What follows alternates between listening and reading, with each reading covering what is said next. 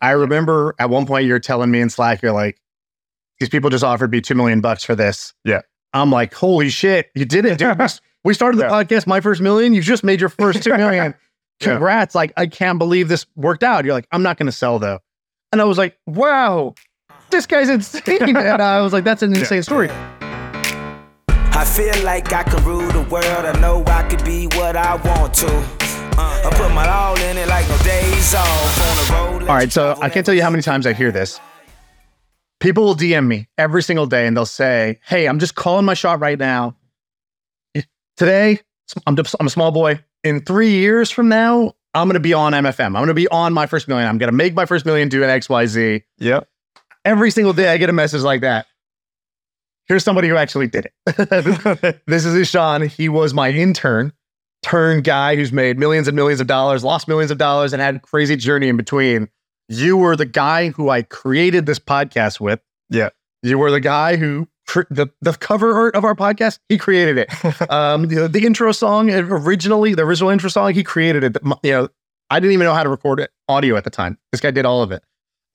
You went from behind the scenes to now you're on the stage here in my house, and we're going to record this episode. So I've made it. You've made it. That's the teaser. All right, let's tell the story. All right, it's time for a little ad break. I got to tell you about HubSpot's HubSpot for Startups program. So if you're a startup and you're trying to grow, this thing is pretty great. You get a huge discount, 30 to 90% off on a tool that your whole sales and marketing team can use to help you scale as you grow. We use this in our companies. I think you should too. They have tons of resources. They got great customer support, tons of integration with popular apps that you use. You got to check it out. So it's the HubSpot for Startups program. You can check it out at hubspot.com/startups. All right. What's up, man? What's up? So people don't know this. So you are Ishan. I've known you since you were 18 years old. You still are kind of like 18 years old. Yeah. I still look like 18 years old. Yeah. You're 23 now? Yeah. All right. So I'm thinking this episode is kind of like, your title wasn't intern, but it's going to be good for YouTube. Yeah. So we're going to be like, my intern became a millionaire. Okay, I was a glorified, and like my official title is chief of staff, right? But just like kind of like intern. And by the way, I got a good track record with this. I don't know if I'm doing anything, but I'm good at picking people because I worked with you at age 18. Yeah. Steve Bartlett, 19, maybe 20 years old.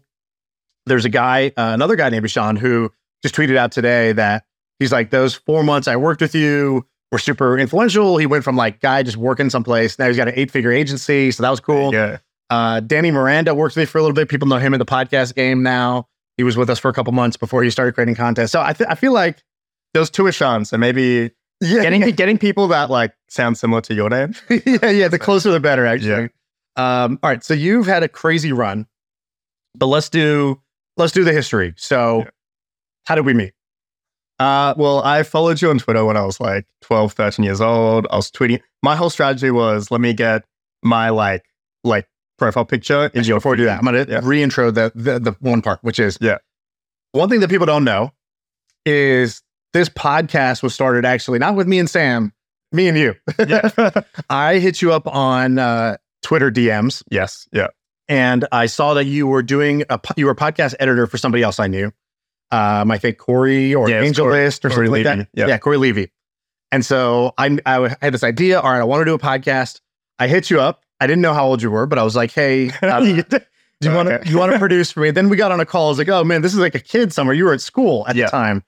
And I was like, do you know how audio works? And you were like, yes, I got you.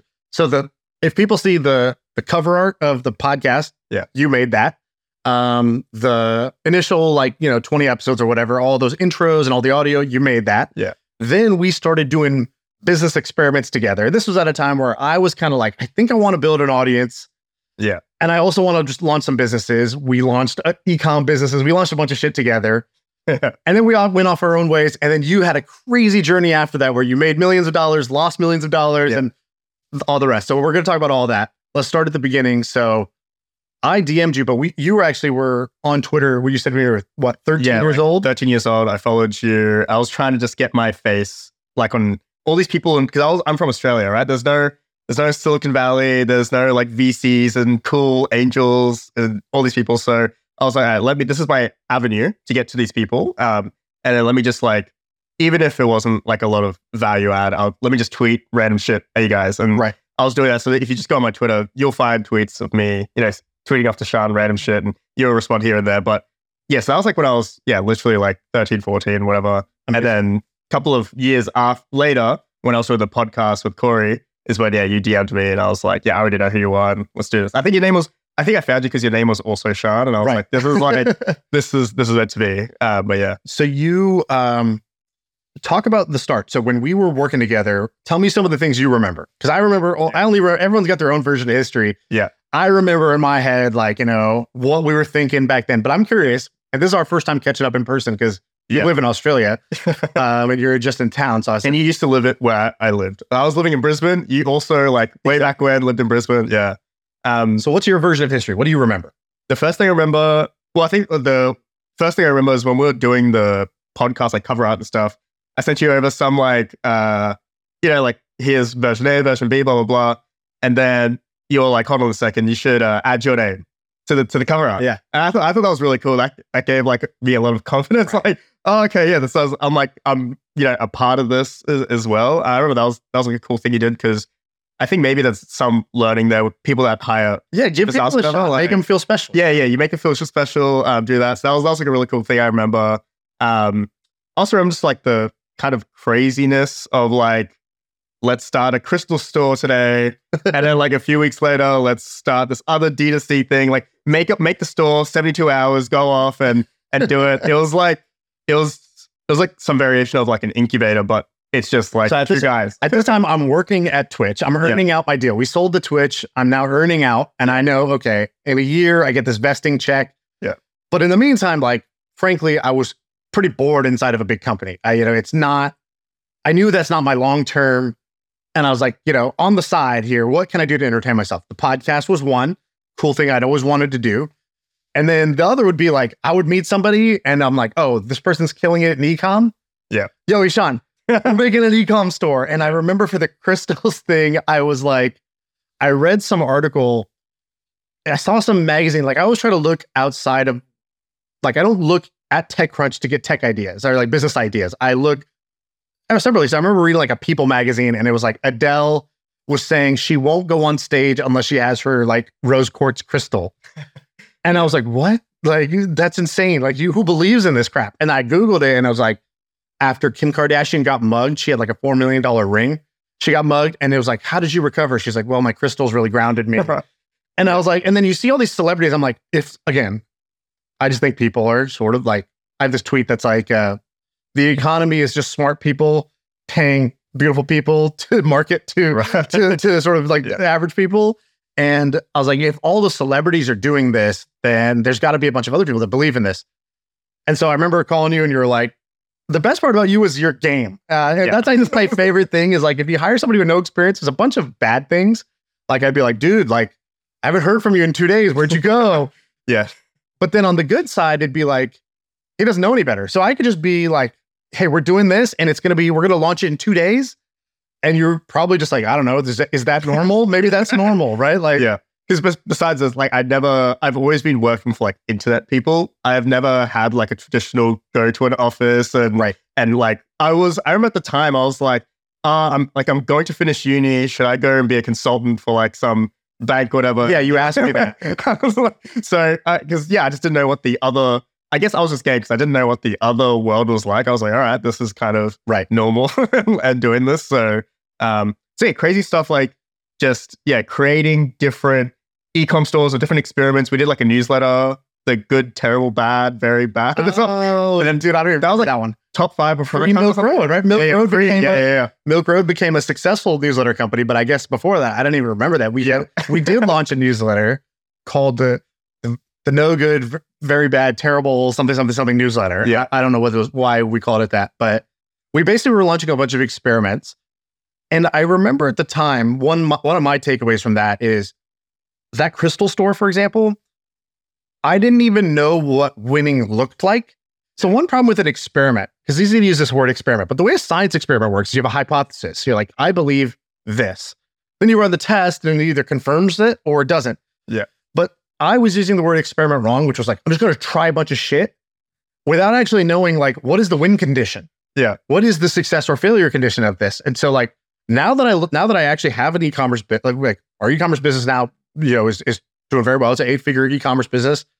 Now that I know what an e-com business looks like, I can go back and think about our Crystal store actually was doing very well. Like I just didn't know. So for example, we were running Facebook ads, and the key metric for all e-commerce businesses is your ROAS, your return on ad spend.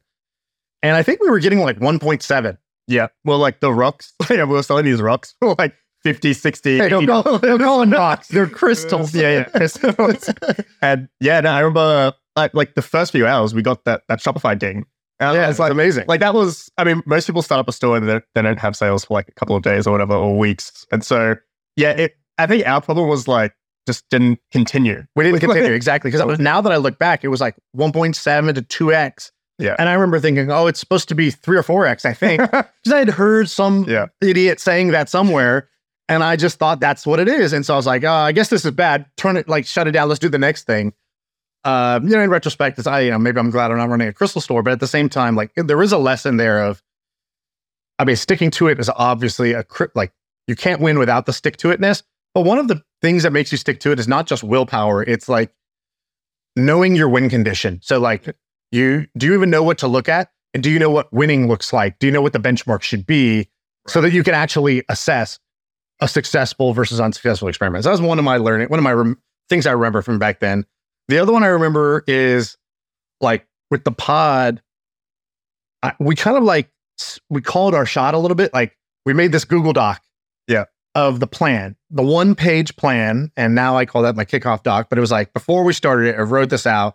Do you remember that doc? Yeah, I remember. And it was, the first thing that you hopped on was like, you need your 1,000 true fans. Like that was the very, very first thing. You're like, if we just got this, you can build a pretty big business just with 1,000 people. That was like the first thing I remember. And then you had a few things like, we need to get to 100,000 listeners and get a bunch of other, like maybe build a business or like, these ancillary businesses, adjacent businesses across it. And I mean, you did all that. I was like, that was one thing you kind of step back and it's like, I'll share the doc. I'll put the doc, if you're on YouTube, I'm going to put it on the screen so you can see literally like word for word what we wrote back then. And it's not that it wasn't all right in that it all happened, but it definitely didn't happen on the timeline. I remember thinking, we're going to let's get to 100,000 downloads per episode. So that's the thing. Like per episode, I want 100,000 downloads by the end of the year. So it's like 12 months. Yeah. Took me 3 years. So like, now we do that, but like, it took 3 years for us to ever hit that mark.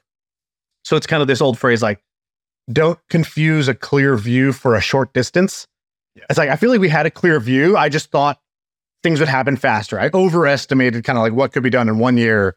But with that one, because it's so fun, I just kept going. And like, sure enough, like, it all, we that was like the right thing to keep going. There's all these other things, shiny things, and that was like the right one. The one that was making no money, actually costing me money. Because one of the things I wrote in that doc is, I plan to lose $10,000 a year doing this. Yeah. But it'll be worth it because I thought, creates like some serendipity. Yeah. And you kind of talked about that too, like content creating serendipity or like just being online and being like in the mix. Yeah. Just like fortune. Liking a post or replying to something or putting yourself out there.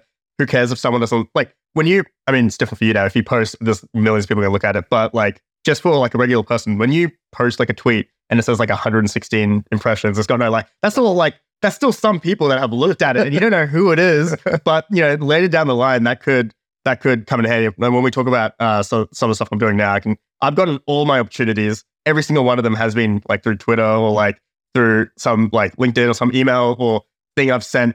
And years later down the track, it's all come. Well, tell the story about the Billionaire. So what happened there? That started on Twitter? Yeah. That was me just like saying, I just made this like kick-ass investment and I want more people to know about it. So I was like talking to like journalists and stuff like that, like, hey, write about the story. And no one was really taking the time. But there was one dude that was actually, on Twitter.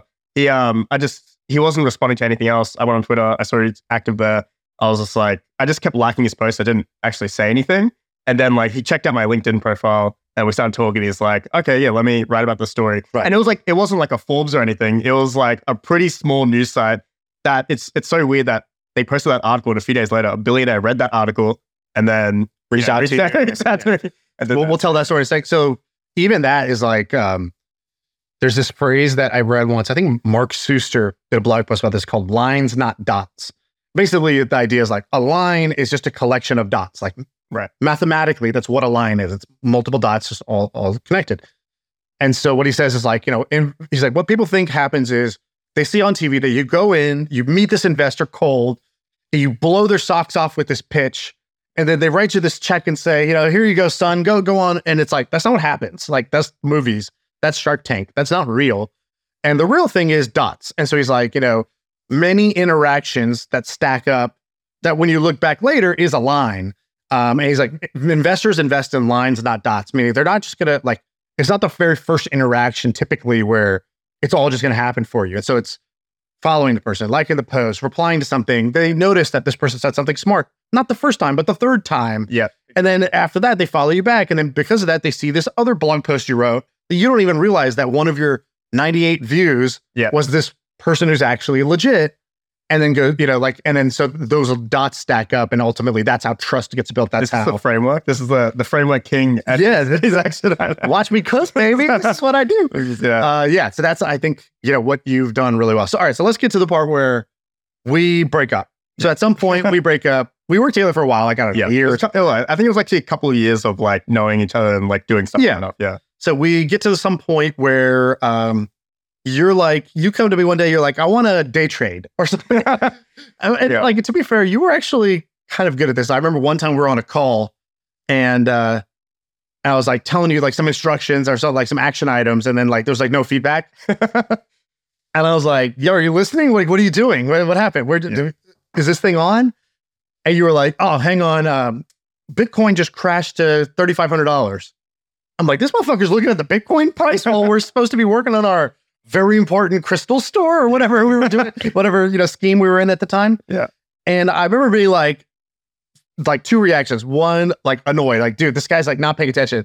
Two, wait, Bitcoin crashed? Shoot, he's buying, should I buy? And you're like, because you told me, you're like, Bitcoin crashed. I'm trying to place an order real quick. It was down 60% on just that day. And everyone in crypto knows that day. It was a very it was in March or something. It was yeah. It was you just never see it happen. This is not some altcoin. This is the coin. This is Bitcoin. And so when that happened, I was like, I've seen a few of these and I just wasn't a part of it. And so I was like, this is my time. Sorry. I know I should be working and listening right now. I was like, I need to act right now. And so yeah, I grabbed all the money I had. It was a couple of $1,000s. And I didn't just buy Bitcoin. I was like, the degenerate in me, I was like, okay, let me try and maximize this opportunity. So I went on, people know BitMEX.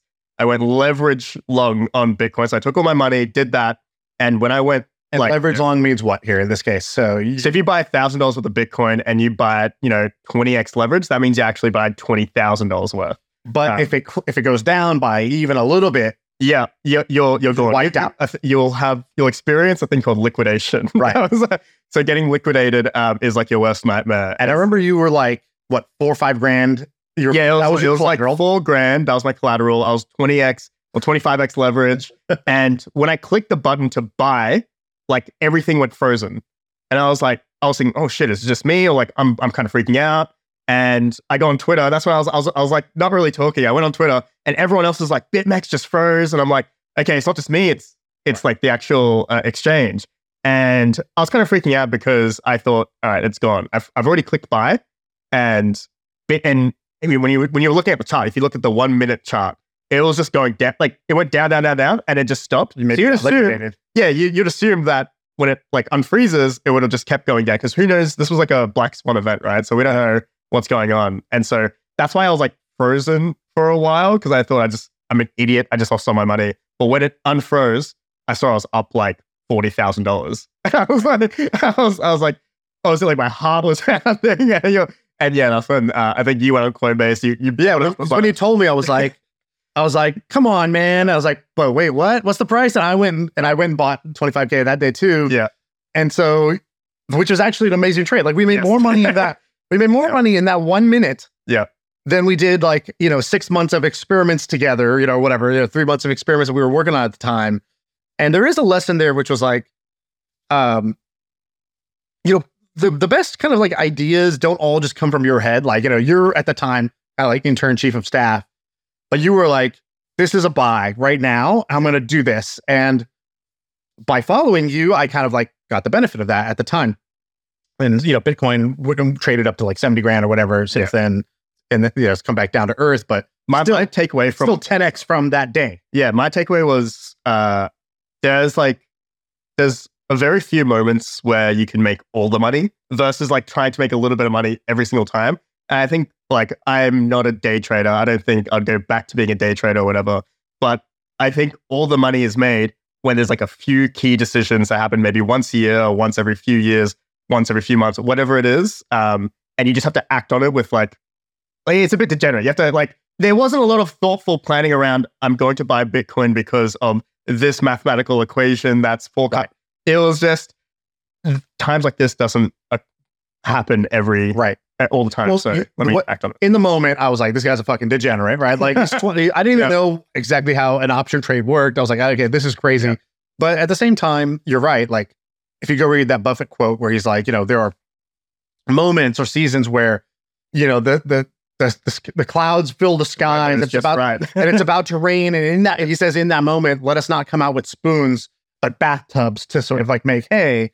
There's also, Naval has a quote that's similar to this, which is he's talking about luck. He says one of the versions of luck is being able to recognize an opportunity. Yeah. So it's the version of luck. It's like he calls it level 2 or whatever. Or he's not the inventor of this. I just heard it from him. But the original guy who wrote this, he basically says it's sort of luck favors the prepared mind. Yeah. So anybody could have seen that price, and most people when they see something going down, they get scared. You were like, this is Bitcoin, flash crash. Blink decision that this is a good bet for me, like whatever, risk reward adjusted. Yeah. And, you were correct in that. Later, I'm going to tell a story. So you come to the States, we fly you out. And I remember we go to a restaurant and we invite my buddy Sully and we're talking. And Sully's like, okay, Sean, tell me what are you excited about? Yeah. And you go, oh, I'm excited about this company called Animoca. And you had told me about this company 3 times at this point, and you were like, oh, I love the stock Animoca. I like the stock. And it was like, you were like the GameStop guy, right? You're like, I like the stock. And I was like, Animoca, I've never heard of this. Sounds like a yogurt. And then I was like, why do you like it? And then you had told me something. I didn't really ask, but I was like, what does it do? And you're like, oh, they're making these like mobile games or something like that. Okay, whatever. Later, when we're at this lunch, I was like, hey, Sully built a mobile gaming company and sold it for whatever, $100 million more. Tell him about that. What's that mobile gaming company? And you started telling him. He's like, okay, interesting. So I had heard it like 4 times from you, never took action. Because again, I was not at that time listening in probably the way I should have. That's an investment you made millions of dollars off of. Yeah. Tell the story of how after we stopped working together, you go from intern to multimillionaire in a very short, like how long? It's a very short amount of time. So I've known about Animoca. It was Australian listed company. So it was on the stock market. And I initially bought like a few $1,000s worth and it did well. It went up like 4x, something like that. So I was like, okay, great. That's, I've done my thing here. And I was looking at it as an investment. So I didn't sell it. And then the Australian Stock Exchange, they came after it and they were like, you guys are dealing in this weird crypto stuff. We're going to have to delist you. Well, they weren't crypto initially. They pivoted to... Yeah, so about the time when I bought them initially because they had an announcement and they were like, we're going to do a thing called CryptoKitties and we're going to work with them. And so I saw that as like, this was before like a pretty boring mobile company. Now it's like a sexy crypto. Yeah, it's like a sexy crypto thing. It's like, how do you value a blockchain game? Like this is like, things that are like hard to value is kind of what I like because nobody knows what the price is. Right. And so that, like as a degenerate, I like that. And so, yeah, so anyway, it did well. By the way, none of this episode is financial advice. This is actually NFA, me just laughing at the craziness of this story. So, so let's tell the story. So you buy more. So I bought it. It got delisted. And so I'm like, holy shit, my money is gone. How much were you in at that point? It wasn't a lot. It was like 25,000. That it became, yeah. But to you, that was a lot. That was everything to me, yeah. So you put everything you have, which is 25 grand at the time. It gets delisted off the stock exchange because the exchange is like, you guys now do crypto. We don't like crypto. We don't know what crypto is. Yeah. Now you're liquid stock. You can't even sell. Yeah, I can't sell it. And so this was like... You tell me this. I'm laughing at you. I'm like, dude. Yeah. I remember you told me this. You're like, dude, I got fucked on Animoca. And you're like, it's delisted. I'm like, wow. I thought you'd probably just lose money because the stock goes down. I didn't think you would lose money because you just can't sell it anymore. Yeah. But you did something even crazy. You double down on crazy. So throughout that year, I did a few things. I learned about like secondary markets. That's something I wasn't really exposed to before. I learned about that. I did a lot more research into like what they were doing. And I've always been and I was the perfect person because I had a Minecraft server when I was a kid. So in high school. So I understood how if you turn these in-game items into something that you could sell, this is a win-win for everyone. So there's that. I was a gamer at heart. So and I was in Bitcoin way long before, maybe 2016. So when you mix all of that together, I was like the perfect person to see the light. I was like, okay, what they're doing is actually something that I want to get more exposed to. And, why buy a bunch of different tokens and companies when I can just get exposed to the people that I think will be the overall winners here. And so once I, had that conviction, I was like, okay, well, how do I can't market buy the stock, right? So I was like, how do I actually buy this thing now? And this was like a year it's been delisted. So in that time, I was working for you and another guy, and I had a few other bets that did really. Afterpay was one of them that ended up being You told me about that one too. Yeah. We were talking about buy now, pay later. Yeah. And I had met Max Levchin from Affirm. Yeah. I was like, oh, this was a great startup idea. And you go, oh, we have actually Afterpay is better. Yeah. And I was like, bro, your little Australian version's not better. You were like, no, look at these numbers. It's better. And that stock just went. That went crazy. So from there, you told me like really early on that one. So So I did. Yeah. So I did really well with that. I also have a pretty crazy story there where I followed one of I didn't have a lot of edge being like a kid from Australia investing in a public stock. So I followed, all the C-suite people on Strava to see where they're at. And one of them was like near the Square offices, and they never so that's when they ended up acquiring. So I got like the little edge there when I bought billions. So that was like a little hack. You're like, I don't have satellites to track cars, but you that's legit. You follow the guy on the street. Yeah, and he was at the Square offices. You're like, they might get bought. So it was a guy from Afterpay. The CHRO was in San Francisco, and he was like pretty close to Square offices doing his run. And I was like, there might be something. I didn't know what was going to happen. I'm like, I felt like a partnership would happen, but then, Square came out and bought them for like 30 billion or whatever. And, the stock went crazy. But anyway, I made a bunch of stuff. I made money from doing trades like that and working for you guys. All right, so how do I buy Animoca? I want to buy more. And, the way I went to like Facebook groups initially. You told me you were like, there's a Facebook group of people just like commiserating. It's like, we're wailing. Yeah. Recovering Animoca stockholders who are just there bitching and moaning. Like, they were very disgruntled. Like, they were talking about at one point doing like a class action against Animoca or whatever, like all this stuff. And so I was like, okay, this, like at the time when they were listed, they were worth like $80 million or $100 million. I was like, okay, I could get a huge discount on that. And so, I went to Facebook. I got a few people, and they're like small trades. I was like, I need bigger. How do I get like people that have the big money? So I got the list of the top shareholders. You can request it publicly in Australia. Might be the same here in the States, but I got the top holders, and I was like, all right, let me go through each one of them. Which one of them is disgruntled? And there was a few that I still couldn't, like the Australian press wanted me to like name these people. And, I think one of them say Republic, but they're like pretty big time people that, I mean, they're already rich. Smart money, yeah. Yeah, they're smart money. They're already rich. They had this because they invest in some fund, had some allocation, blah, blah, blah. So they were like just willing to get rid of it. They were like, it's delisted. They don't know. They probably don't know that they were in crypto or they're gaming. It's just one of the things in their portfolio that's, Right. And so you're buying it for like what discount? Like 50%, 80%? It was more like 80, 90% discount to what the last. And I remember when you told me, I have the Slack messages when you told me I'm buying it for, 10 cents on the dollar. Yeah. And I'm like, bro, you're just lighting money on fire. Like you're going crazy. Like what's gonna, like, that's a insane reaction to the bad news bears.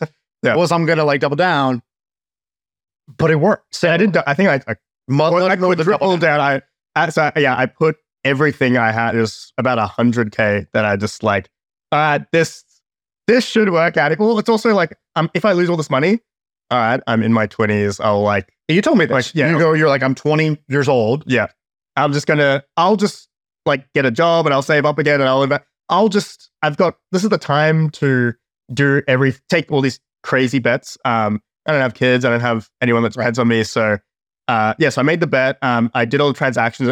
That itself was like a bit of a crazy thing because they take some time to do private transfers in Australia. Like the documentation for that, the people that were handling the transactions, they were taking a long ass time. So one of them, actually the biggest transaction, after Animoca, announced they're now worth $1 billion, they did a raise. I was like, do I even have these shares? Because it was still taking time to process. I'm like, I put the money in the escrow account. Like, I obviously ended up getting the shares, but yeah, it was like this whole new world of, all right, I wasn't like an angel investor before. I didn't understand how to do this. So I had to just like sort of claw and did they even know did these guys know they're dealing with like a 20-year-old counterparty in these transactions? No, like they had no clue that they were, it was pretty, like these are like pretty serious, legit guys that were, they thought they were, shoveling dirt onto me. And then, they're probably laughing. Yeah. Yeah. Their perspective was, let me give dirt to this person. And I thought I was buying a gold mine. And so I was like, all right, let me do this. But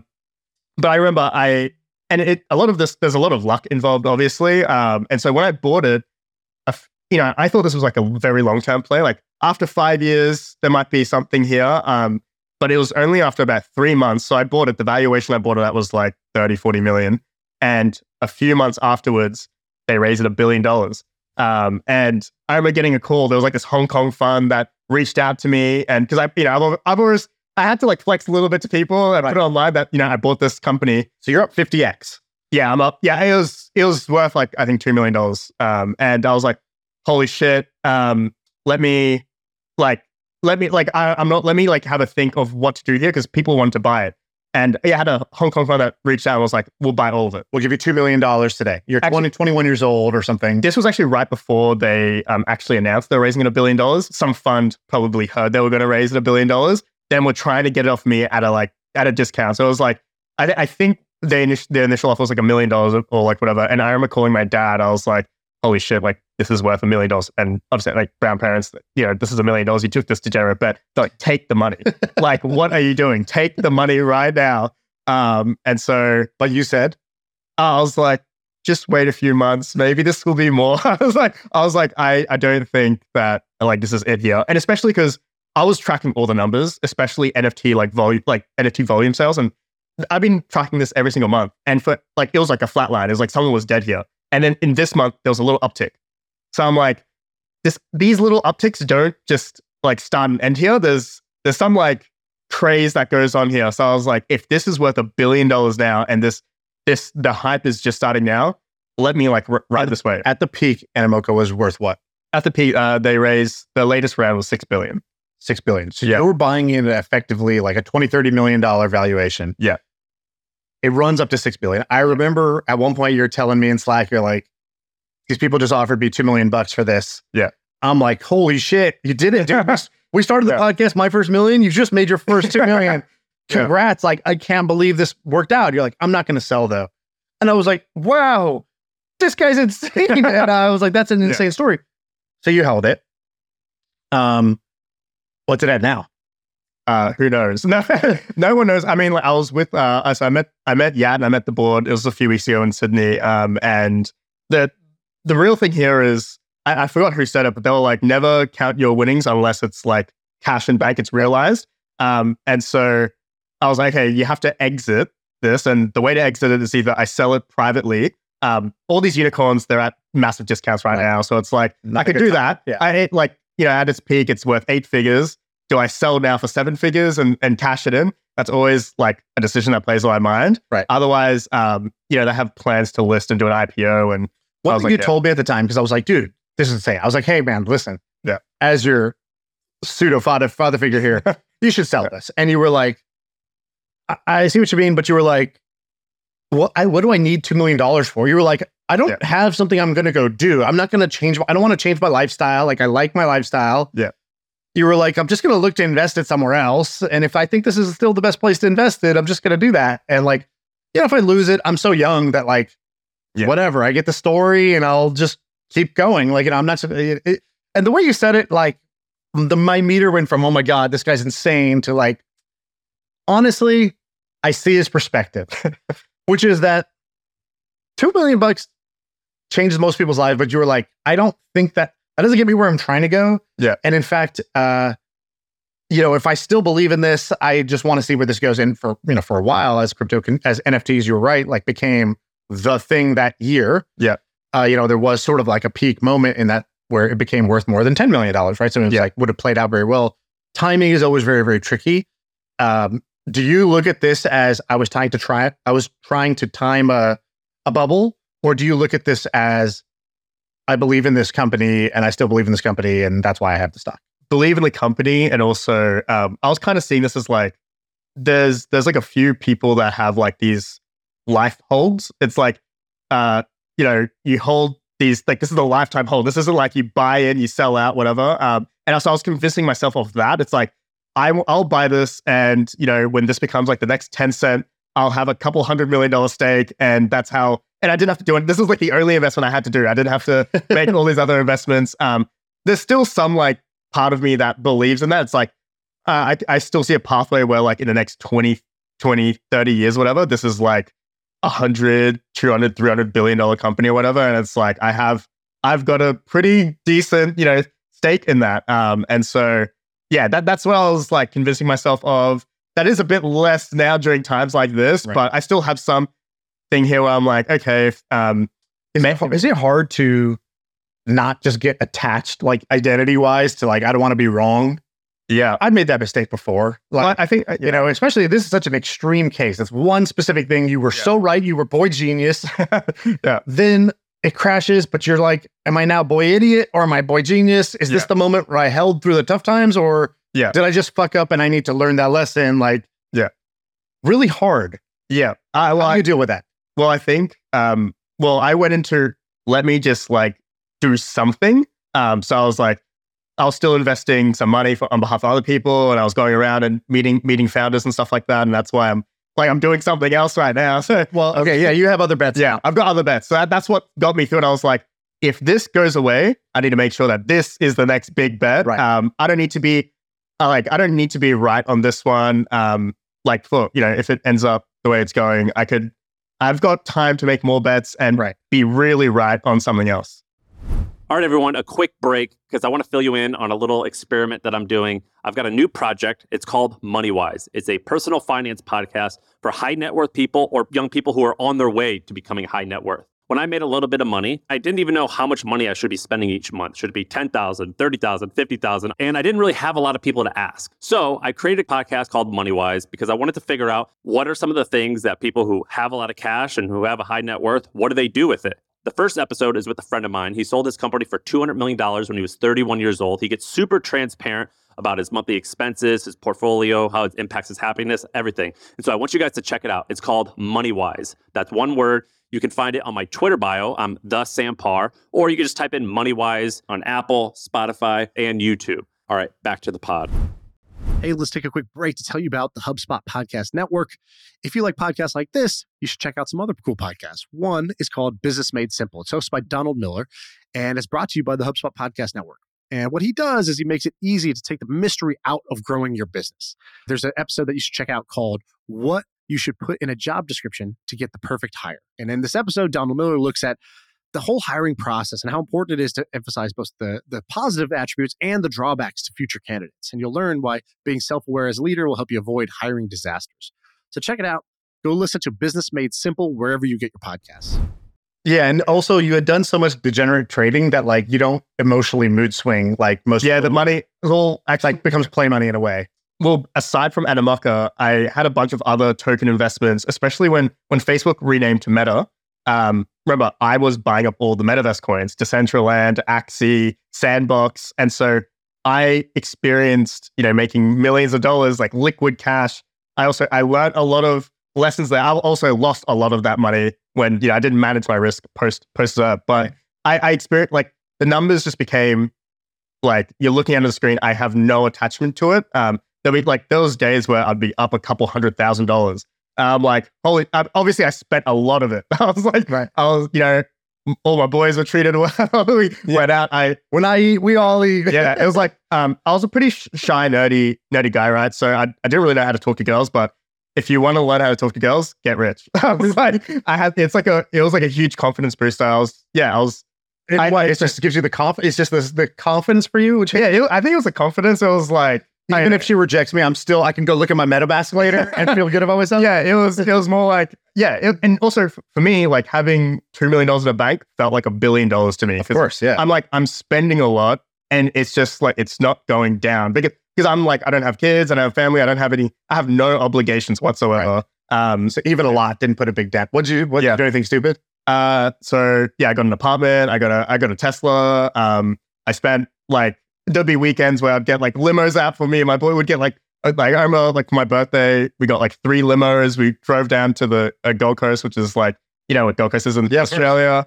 Dude, I'm so happy to hear this because when I don't know what I was paying you back then. It wasn't much. It was like the very first thing was $30K a year. I think it was. Yeah, we started at $30K. I think it went up after that. To maybe like 80 to 100, something like that. That's what I was paying you then. And I remember at the time being like, oh, this is not going to work. This guy's getting like super rich doing these like crazy investments on the side. Like, it's not going to make sense for him to have a job at some point, which is great. Like my goal wasn't to have you work for me for 20 years. It was like, here's a young entrepreneurial guy. Come get some reps with me. Come like, just get you off the traditional path. Yeah. And then like, I hope you go do big shit. And like, you know, I could be your biggest fan and all that. That's kind of what's happening. And I've had my popcorn, you know, watching you do this stuff and it's being totally entertained the whole way. Yeah. Cause you definitely like had like a roller coaster.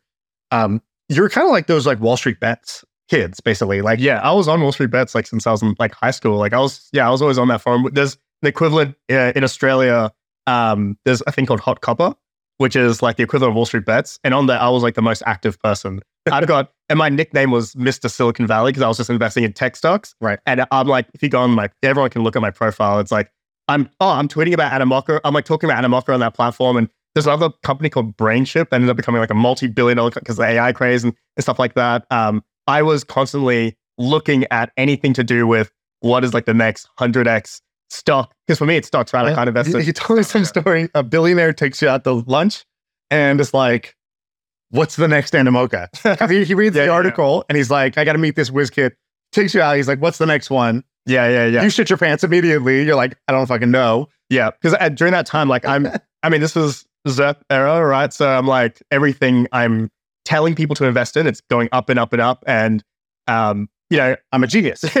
Yeah, I'm a genius. And so I was like, oh shit. But I truly believed, I was like, Animoca just raised $1 billion. I was like, you should invest in Animoca. Animoca is the thing. That is the next thing. And he was like, oh, okay, whatever, blah, blah, blah. And in the next few days. But inside he's like, God damn, I love that confidence. Next few days, he ended up becoming like the top 10 shareholder in the company, bought out tens of millions of dollars of the stock. And then obviously, you know, Animoca didn't stop at $1 billion. You know, so he made, you know, over 9 figures in that. So that's did he tip you a little bit on the way out or tip the dealer or no? There's no comment. Fair enough. Yeah. So, all right. So you go through that crazy journey. One of the things that comes out of that was you were then, on behalf of this guy plus other people, you were doing other investments. Yeah. One of them is Shuffle. Let's talk about Shuffle. So, you had slacked me a while back and you were like, hey, crazy story. I think on the pod, I was like, can't say who told me this. Right. Yeah. Now it's like way more public. Like, at the time, you were like, hey, there's a company called Stake. Yeah. That is making unbelievable amounts of money. You were like, they had like a whatever, $800 million dividend last year. Like that's the profits they took out. You're like, this guy, one of the owners, how old are they? They're in their like late 20s, mid 20s. Yeah, like 27 years old, bought a $50 million house in Australia. Yeah. And another guy bought like a $100 million house. And it's like, that's how you know someone's like rich, by the way, when they're buying like, oh, look at the real estate. Yeah, that is like, you know, when they're buying an asset like that, like because people didn't know it. The articles are basically like mystery, you know, mega millionaire buys $50 million home. And then it was like, they had 2 companies. They had like a software company that makes like gambling consultant for, it's like makes like the gaming software to go play like the games. And then they have Stake, which is the casino, the like basically crypto casino. And they're like, you know, intertwined companies or whatever. Yeah. A little Alameda, you know, FTX fish, you know, I'm getting some vibes here as I describe it out loud. But either way, like Stake has been, you know, it's become like huge. You know, they have Drake playing and whatever, gambling and shit like that.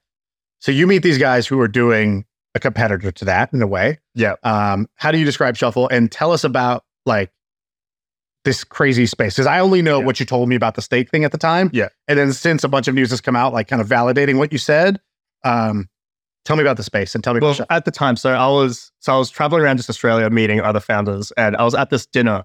And at that dinner, there was a guy there that was like pretty good friends with the Stake co-founders. And he would like say these numbers. This is before the articles and stuff like that. So he would say some insane, batshit crazy numbers. And I'm like, if these numbers are true, this is the fastest growing tech startup in Australia in history. Like, this is maybe in the world. Like, this is like they were founded in 2017 and they're going to do a couple $2 billion in revenue. This is like some kids in their 20s, right? So I initially heard of that. I was like, okay. And then already at that time, I remember messaging you about, I wanted to start like a crypto trading, like let people do, like I want to start I titled the document, I want to build like the world's largest casino. Right. And I remember this document. Yeah. And the way that product is actually like a huge product now. I don't know if you've heard of Rollbit, but they have like a cryptos trading thing. I was looking to do that, but that's like regulatory, just like a nightmare. It's like an unlicensed thing. And so I was like, okay, but I see this gambling stuff. It's huge. Stake is, they just did $1 billion in net profit in a single year. How do I get some exposure to that? And this, going back to like how I find these opportunities, I just remembered there was another like kid in uni that lived in a whole different city to me in Australia that posted his research on Afterpay. And this was like a couple of years ago. And I don't know why, he popped out in my mind again. So I went looking for that article, I found his name, and I hit him a message on LinkedIn like, hey, like, what are you doing these days? Let's catch up and whatever. And yeah, we caught up. And then that's when he started telling me about like these other crypto kids in Australia that have like made it pretty big, doing all this degenerate stuff. And they're starting a crypto casino. And it's going to be a competitor to not just Stake, but there's like, that's the thing. The market is so huge. There's a few other competitors that are also doing $1 billion. And it's just not really reported on, right? Because it's kind of like a, kind of shady industry. So I was like, okay, for me, coming from pretty small town in Australia, when you meet other people that are kind of like you, and we all had a like success in our own domain, I'm like, if we just come together, we're going to hit something big. And I just wanted to be around those people. Right. And so it was more like a bet on this like group of, just like also ambitious, smart, slightly degenerate or very degenerate. Slightly autistic. Like 20-year-olds, basically. Yeah.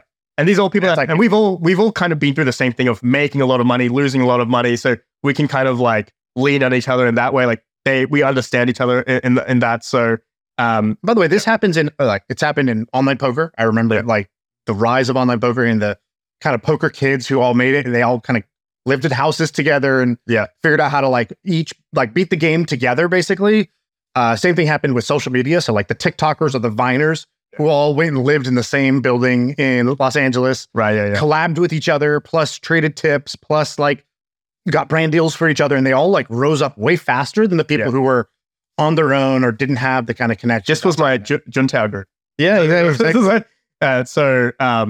So that's how I met them. And I was like, we all kind of agreed. A lot of the background of the Shuffle team, they come from like the big exchanges. FTX is one of them, BitMEX, Crypto.com. That's all their backgrounds. So we all had the Harvard, Stanford of the sketch world. So I was like, we all, and obviously I've traded on all of them, and we all just had we all agreed on this macro thesis of every single cycle there is like this one clear big winner, which is the exchanges, right? Their business model is every degenerate bet you take, they have a little fee. Right. It's called transaction fee for them. For us, it's called house edge, but it's the same exact thing. Same model. The same model. The legal structure is actually really similar as well. They will like get a license out in Seychelles or FTX was in Bahamas. Crypto Casino is out in the Dutch Caribbean and Curacao. So it was like, there's all these similarities. Wait, what is that? There's like some place that's like, they just made it their business, some country, right? Not city. Yeah, Curacao. Yeah, that's the place. Where the hell is Curacao? What is Curacao? The Dutch Caribbean? It's just a place where you can, anyone, if you want to get a license to do like an online crypto casino, you could probably spin one up in like 6 weeks. and it's very easy. That's their model. They're like, we're open for business for online casinos, basically. Yeah. And like, that's where everybody goes to get their like we're like in the same structure as Stake and all the other guys. We're all under the same license, and there's some risk to that. Obviously, what happens to that license? How long can you sort of play this game? And you have to sort of calculate what amount of risk you want to take there. But yeah, it's exactly the same as these exchanges that were out, in the Seychelles or Bahamas. And so we saw that and we're like, okay, here's a clear difference between exchanges and casinos though. Exchanges are raising at tens of billions of dollars and they've got all the fame. Whereas, if people just understood, if this was more public on how profitable these casinos are and how they're very similar businesses to exchanges, then there would be some re-rating or valuation for these casinos. And so that was like but a lot of these investors and funds, they have like a no vice clause, right? They do. They just can't invest in weed. They can't invest in gambling or porn or whatever. Yeah, even though there's money to be made there. So I think like that's one of the other reasons is like. Yeah, some people just either themselves individually morally say that, or their fund charter basically prohibits them from doing those things. So they're just like out on it. Even if they know it's a great business. I mean, who doesn't think a casino is an amazing business? We raised a seed round, and that was like the hardest few months. My biggest regrets was not investing. I tried to invest, and then it was like, oh, it's like one entity here, and I was like, oh god, like if I have other people's money, if it's my own money, fine. Yeah, but when I have other people's money, I have to like think twice, and just in that time it like closed or whatever. Yeah, but anyway, like that's we all agreed that in this like next cycle, whenever it is, could be 5 years down the line, who knows, but in the next cycle for crypto, we believe that there will be 1, 2 or 3 casinos in the top 20 of all the coins, and that's billions of dollars of value that we think that we could do. And a big difference with us is like I'm on this podcast right now, like we're not anonymous, like we're not like these people that like all these crypto casinos, usually they're like very anonymous people. And I mean, if you're putting your money into a platform, you want to know who's behind it, right? You want to know who these guys are. But how do you, like all the, how did you follow all the FTX stuff going on right now? I'm like really into this trial. It's like my soap opera right now that I'm paying attention to. It's your Roman Empire. It's my Roman Empire. Exactly. Have you been following it? And also like, how do you feel about that? How do you think like, because it seems like crypto casino is like risk times risk in that sense of like, I don't know, something between, malpractice to like, the craziness that comes with just that amount of money flowing through something. Yeah. And you said you have people that worked in some of those places. What stories have you heard? And I guess, I don't know, like not like Ishan spokesman, like not you professionally, if we can, just like my friend, like how do you think about that stuff? Yeah. I mean, being in crypto already, you have like an appetite for speculation. And so anyone that's already in the industry, it's like you're taking some risk on, okay, there is some like regulatory risk already that one day this license might close down and your business is like, screwed up. Like, and so you have to be kind of smart and calculated about that. It's like, okay, what are the other licenses? Can we start building it up? Like we have to build our entire platform like in a modular way. So if something happens to one license, we can split off, let's say, our casino and then put a license to a sportsbook and offer it in a different region. So it's just like Lost. It's like we had to move the island. Yeah. Remember Lost? He's like, we moved it.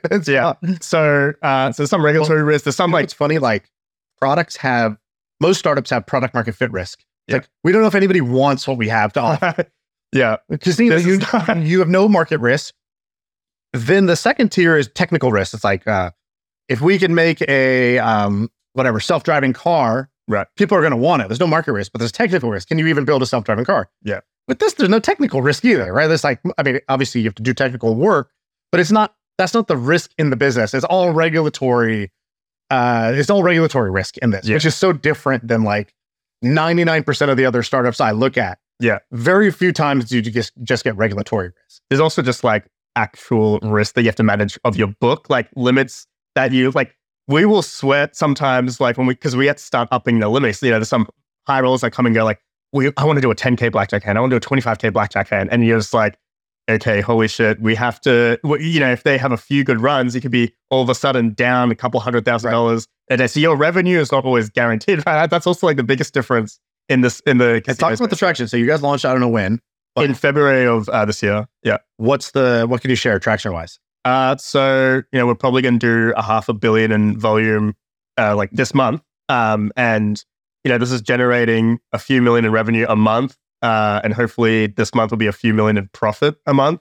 And, this is also another thing that like these businesses are built to strip out the cash flow. It's like you build the business and then you pay this out. This is not like, you're not praying for some exit. We all went into it knowing that no one's going to buy a crypto casino. You build it to make a lot of money and then, strip the money out and pay it out to all the holders of the business. So that's also it's a very it's great. It's a good problem to have. So it's only been a couple months, but it's probably 50 million run rates, probably where we're at right now. Super impressive. Crazy. Any good stories about I don't know, how did you bootstrap it? Where did you go get your first customers? How did you, because that was your job. Yeah. Yeah. So, because you'd be like, I'm in fucking Asia right now, meeting people. I'm like, what are you doing in Asia? You're like, I'm building the brand. I'm figuring out how to get this thing out the ground. Well, this is a really, the first thing that I don't know why I didn't really know this, but the people that come and play on your site, if they like to gamble, they probably also have some other vices and they're probably not, some of them are probably, can get very angry very easy because the whole thing is about either you make money or lose money. So when they make money, obviously they're happy. But when they lose money, right. This place sucks. Especially this beyond I'm going to find out where you live and I'm going to find out so that was when you talk about your first 10 customers, your first 10 customers are pretty rough people that you have to do. So, the first thing we went to was we're all a bunch of crypto kids that made a bunch of money and then we gambled it ourselves. So we already had a lot of other crypto kids that made a bunch of money and, like to gamble. So we went to those guys first and hey, come, plan our website and test it out. And we would, there's little tricks and stuff of stuff with deposit bonuses and standard kind of sports. Standard sports promotions and stuff like that.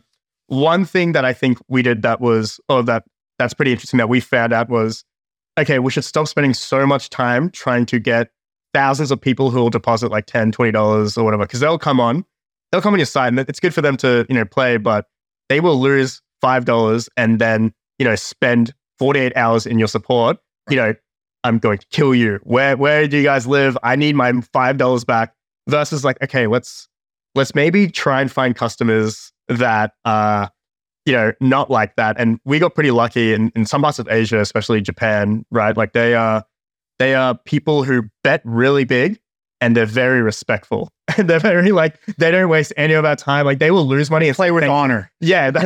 So it's okay, these are the customers we want. Now we know the customers that we want and that's good for the business. We started making some pushes there and trying to find, this is a pretty heavy affiliate business. You want other people to go out and do the work because you can't do Facebook. We can't do Facebook ads. We're prohibited from doing Google. So you can't do PPC. So you have to find really creative ways of trying to acquire customers. And that was. Well, this is why Stake, I think, bought or they created Kick. Yeah. And they're basically paying Twitch streamers, gobs of money, reportedly $50 million, $100 million contracts to come play. Because they're oh, these are popular people. One of the things they'll play is we'll give them money to gamble on our platform. They gave Drake tens of millions of dollars of go play, show people that you're doing a $20 million bet. Yeah. And or gambling $20 million one night. It makes you look like a baller. Yeah. It creates great content that's going to go viral and get you likes. Yeah. And all those people are going to see that gambling on Stake is fun and Drake does it, right? That's their. Yeah. Is that accurate? That's my perspective. So Stake pioneered that model. They were we can't bid on these other channels with all these other crypto or other casinos. And so let's try and find other ways. And the streaming model, they pioneered that. Genius, honestly. The thing that's genius about it also is that instead of an influencer posting a picture saying, hey, come play on Stake, they're playing the product. They're showing you how it works. They're seeing the reaction. You're seeing the reaction in picture, the whole thing. So it's not only are you educating people about how to play it and how to this next level in terms of player value as well. They will deposit and they'll play, they'll lose, and then they're watching their favorite streamer play again. They're all right, time for me to also deposit again. So we found out the affiliates or the influencers that are really they have a Discord channel or they have a they're constantly live streaming. Right. Those people make the most money. Something you said we would not rather than have you have 1 million followers, we want you to have 2,000 people active in a Discord that you talk to all the time. That's more valuable, right? And I think this isn't just for casinos. I think for e-com and there's people that do Facebook groups and anywhere there's a concentrated you have those 1,000 loyal fans or whatever. Those customers are worth all the money. So we did an influencer campaign. We spent $100,000 on influencers. Probably the first like paid influence campaign we'd done. Yeah. So we I was like, let's try it. $100,000 and we're going to spread that across these like, I think we did 7 influencers, I think. Right. And so these are people who have like, let's call it 250,000 to like 3 or 4 million followers on Instagram. And I shit you not, some of those people who have a lot of followers literally had 0 conversion. 0. Like, dude, I could post on Facebook and get 1 conversion. Like, it's crazy. Some people kicked ass, and it's like, what's the difference? And I've noticed that, the Instagram has this one feature, which is like when, not everybody has it, but like you can broadcast. So like, I don't know if you've seen this, but like Instagram has this like almost like one-to-many group chat. Oh yeah. You can send a message and they can only emoji react. They can't like, it's not like your fans can chat back, but it looks like a chat. Right. And I noticed that the people who have active versions of those, where they'll just be like, oh, my favorite mug. Yeah. It'll get like 3,000 like likes there. Right. That's a way better signal for who actually converts versus like just a generic post or story or follower count. Yeah. Which is like, neither here or there. And I think people that really move product, you can tell like the difference in that. It's also just about them being like very high intent. And so think about the people that would go into that broadcast channel in the first place. It'd be like a small percentage of like that person's like most loyal like fans or whatever that are active and, right. Yeah. So I think for like that could be applied everywhere. Wherever you can get like, who cares about trying to get, 4 million impressions? I just want I want my product in front of like the 1,000 most, I keep using the word degenerate, but like not degenerate, but like, whatever the 1,000 people that are, by the way, I use degenerate positively too. When we were hiring, we used to, companies have like corporate values. Yeah. And it's like integrity. Yeah. And honesty. And like, it's like everybody has the same values. It's like, don't kill somebody or something. I don't know. Ours was degeneracy. Yeah. And people were like, why does it say you should be a degenerate to work here? And we were like, that's what it is. Like, that's what we want. We want people who like, when they work on something, like there's just 2 types of people. There's some people that like, they work to live and some people live to work, right? Like, right. We are the types that when we do a project, we go all in. We love doing it. Yeah. We obsess over making something fucking awesome. That's going to take a lot of work. And late nights, we don't want to feel like we're like asking for a favor every time we try to go above and beyond to do something cool. Like, right. But it wasn't about working hours only. That was just one aspect. The other thing we used to say is like, we noticed that the people who were the best earlier in their life had a degenerate like obsession with something that wasn't like the thing your parents would reward you for or the school would reward you for. Right. So for a lot of people it was gaming. It's like, oh yeah, I just spent like an ungodly amount of hours in Ultima 4 or like, RuneScape or something like that. That was such a strong signal to us that like, this person is going to be great now with us because they have that switch where once they get really into something, they practice to master it and they get obsessed. They want to beat the game. And like, they're not doing it for because people told them to do this. They're doing it because they can't not do it. Yeah. And so we found that people who had early obsessions in life were the best people that we wanted to work with. You also want that in customers or an influencer who's got people that are diehard fans. Like, why do people love Taylor Swift? Like Swifties, they identify in that tribe is what you want. Yeah. And I think that like whether people like the idea of a crypto casino or that makes them feel like really crazy or whatever, I think that the marketing lesson about how these guys market themselves is like one of the best like marketing hacks that created a multi-billion-dollar outcome was this one realization that, hey, let's pay these influencers and celebrities to specifically do live streaming on Twitch, which is not the main marketing channel for 99% of other brands. And let's give them money to gamble so that people can watch the sort of thrill of victory and the agony of defeat live in real time. And that is the best marketing for our product. More MFM in just a minute. First, let me tell you about one of the joys in my life, and that is a virtual assistant. Here's the scenario. I'm running my companies. I spend 30% of my time just doing random bullshit. The stuff that has to get done, but it's not creativity. It doesn't require me, and it doesn't add a bunch of value to the business. It's just stuff.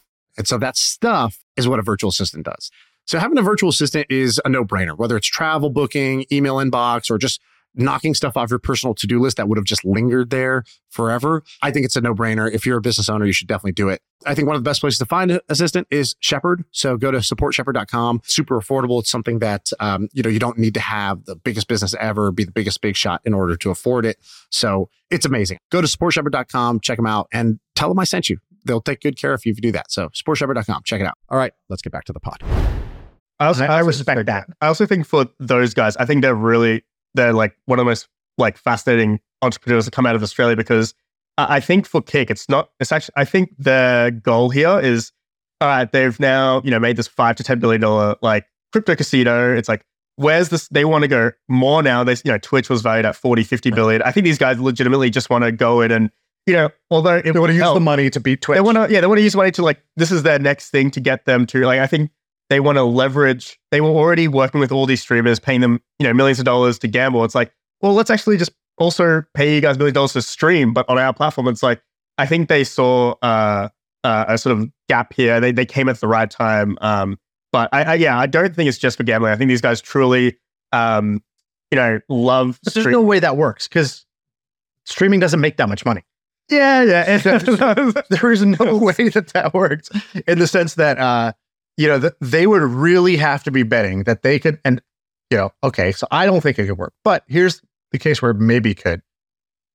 So I remember, TikTok now is obviously massive. Yeah. Do you remember when TikTok came out? So like, yeah, it was Musical.ly, and then they did like Musical.ly, and Musical.ly was doing good, but didn't like make it to like the full mainstream. And it was kind of still seen as this like kiddie lip syncing kind of, it wasn't like TikTok today. You can go learn shit. Yeah. You can, people make you laugh. You can promote your business. You can sell products. You can do anything. Yeah. But at the time, Musical.ly was literally like tween girls lip syncing, right? That's like all it was, right? There's like more of what the product was. So then they rebranded. It's like they get bought. They rebrand to TikTok, which like I remember laughing about the name. Like, what is that name? And they literally spent $1 billion marketing that app to make sure every teenager has it installed on their phone. Yeah. And like we had a kid who was working for us at the time that was in high school, but he would come and work at our office. I was like, dude, what do your friends think of TikTok? He's like, oh, it's like the joke. But he's like, I gotta say, like, everybody knows TikTok. He's like, there's not one person in my school that doesn't know TikTok. He's like, we don't think it's cool yet, but like, I gotta give it to him. Like 100% of every kid in my school is aware that there's a TikTok app that they want you to download. Yeah. And like, they actually brute force, like, created the network effect. I guess there's a world where Kik could do that. But it's also, I think they're banking on, maybe they do something where the friction to buy something on live streaming is lowered, and that's a whole new like avenue. I think they know that the traditional model is not going to ever work, and that let's just get all the eyeballs, and then maybe they can flick some switch somewhere. And like Instagram Reels makes like $10 billion a year. I don't know how.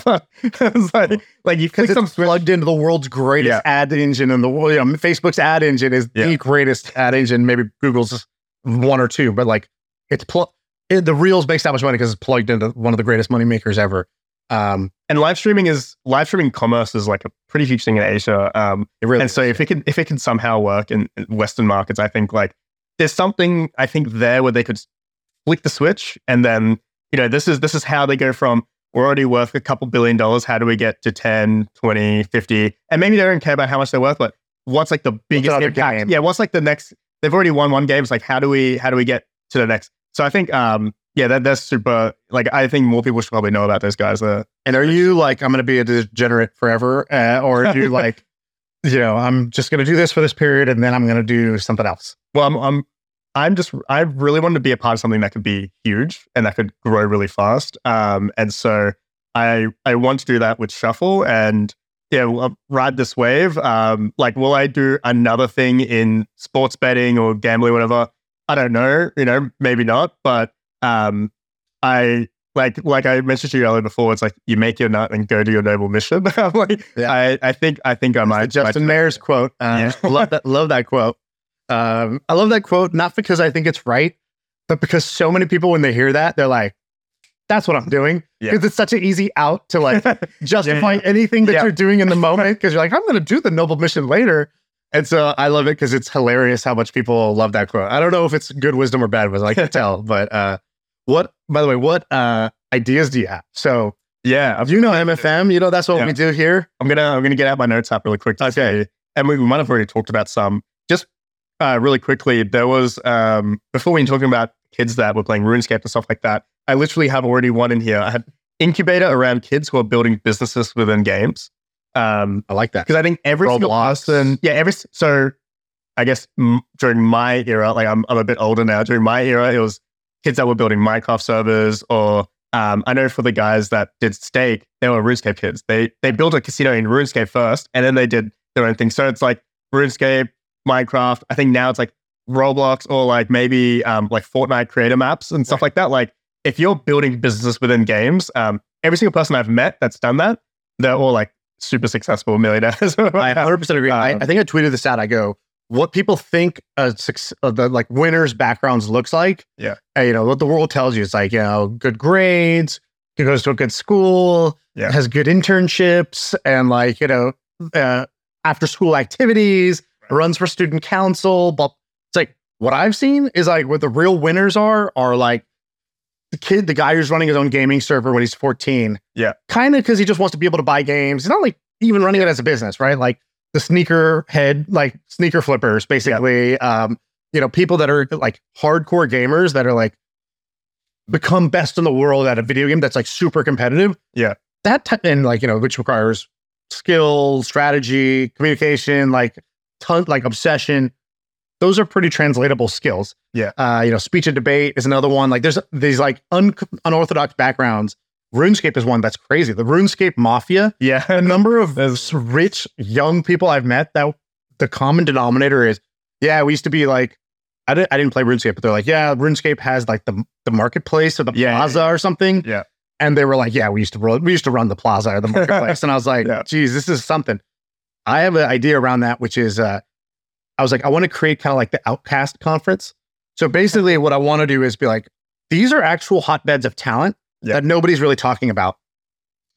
I want to invite like the people who do that. It's like your point of entry is like, you need to hit one of those criteria. You run a gaming server, or like, you're like elite at this, like, I found this one thing called Mind Sport.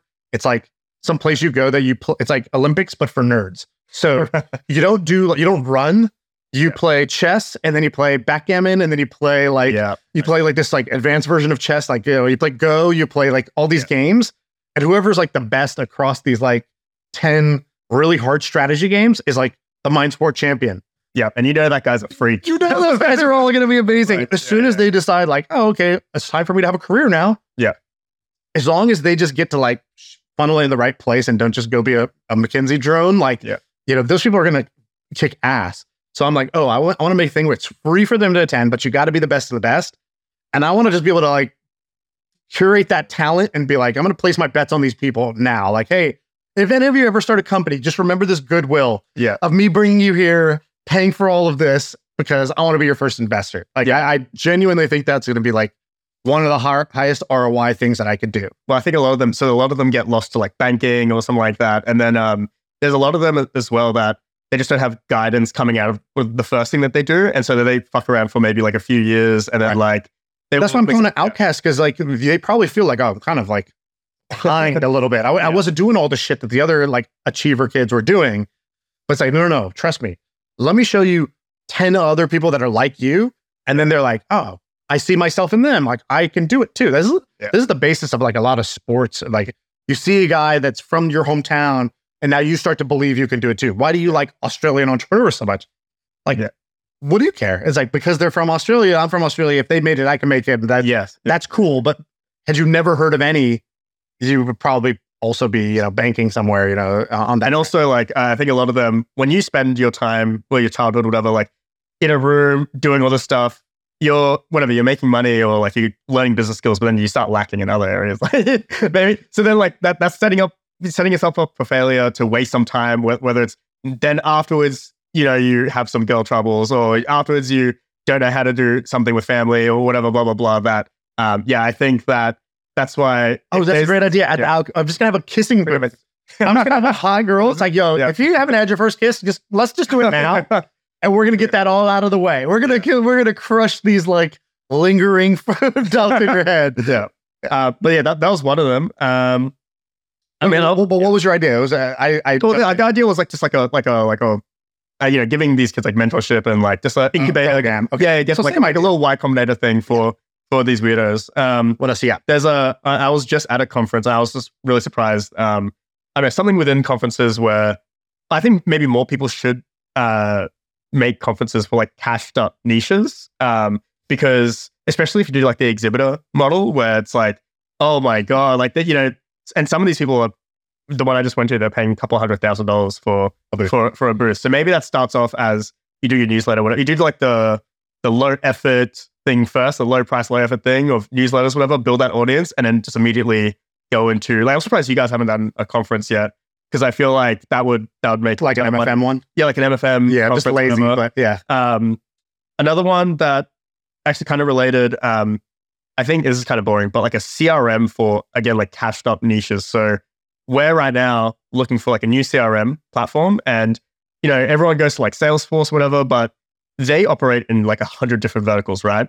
And so who's going to get our 10K a month? Right. It's going to be the one that is still, built specifically for iGaming, which is our niche, whatever. So right now, like, we're making the decision, and we're going to go with some other smaller company. We're not going with Salesforce. We're going with this other one. They're going to get out, 10 grand a month or whatever, because they're specifically for iGaming. Right. So that's like another one that's a little bit boring, but it's like, if you could just find like some niche. And what are these other cashed up niches? So like one, for example, I think is like farming. Right. Yeah. Another, I mean, any real estate is another one, right? Yeah. Within that, you could even be like senior living or HVAC, like things like that, where that everybody there can spell EBITDA, right? I think for anything that where the interactions or the behaviors of your customer is it's very high value, but it's very different to like maybe like an e-com or whatever, or like just a transaction. Like on our one, it's like you have a bunch of games that you like, and you spend, we want to know exactly if you've lost this amount of money in the next few hours. We want to make some contact with you and stuff like that. Right. We can't really do custom behaviors like that with like a Salesforce or whatever, or like whatever else CRM platform, because it's very tailored to a very broad niche. So anything that has like, so you're saying high value customers, and then basically figure out like first principles. What should this look like for this niche? Yeah. I think something like that. That's pretty good. I like that. That'd be a good idea. I think that's that's a very good sandbox for somebody that wanted to explore.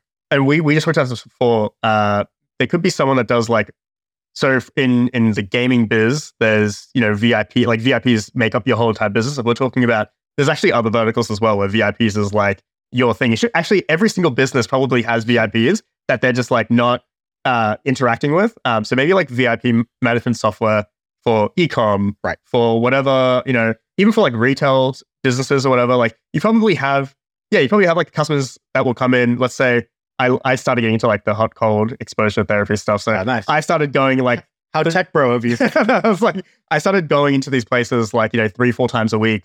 But, if these guys just would have know that like I'm paying this much amount of money, right? Come upsell me on something else or do something else. Like, I think that even like retail businesses, like just if you were to focus less of your time on trying to, broaden and like getting, paying on these Facebook ads to get the next 1,000 customers, what about the 10 that's going to spend like, whatever, 5-10 times more on the business? So that's probably, I think some VIP management software for those guys. Like that would be. They could sit on top of whatever niche you choose. It could just sit on top of the current software and just be like, but this one is all about your VIPs, and we're just going to extract the data that we need, and then give you the actions or the recommendations or the triggers in order for you to like.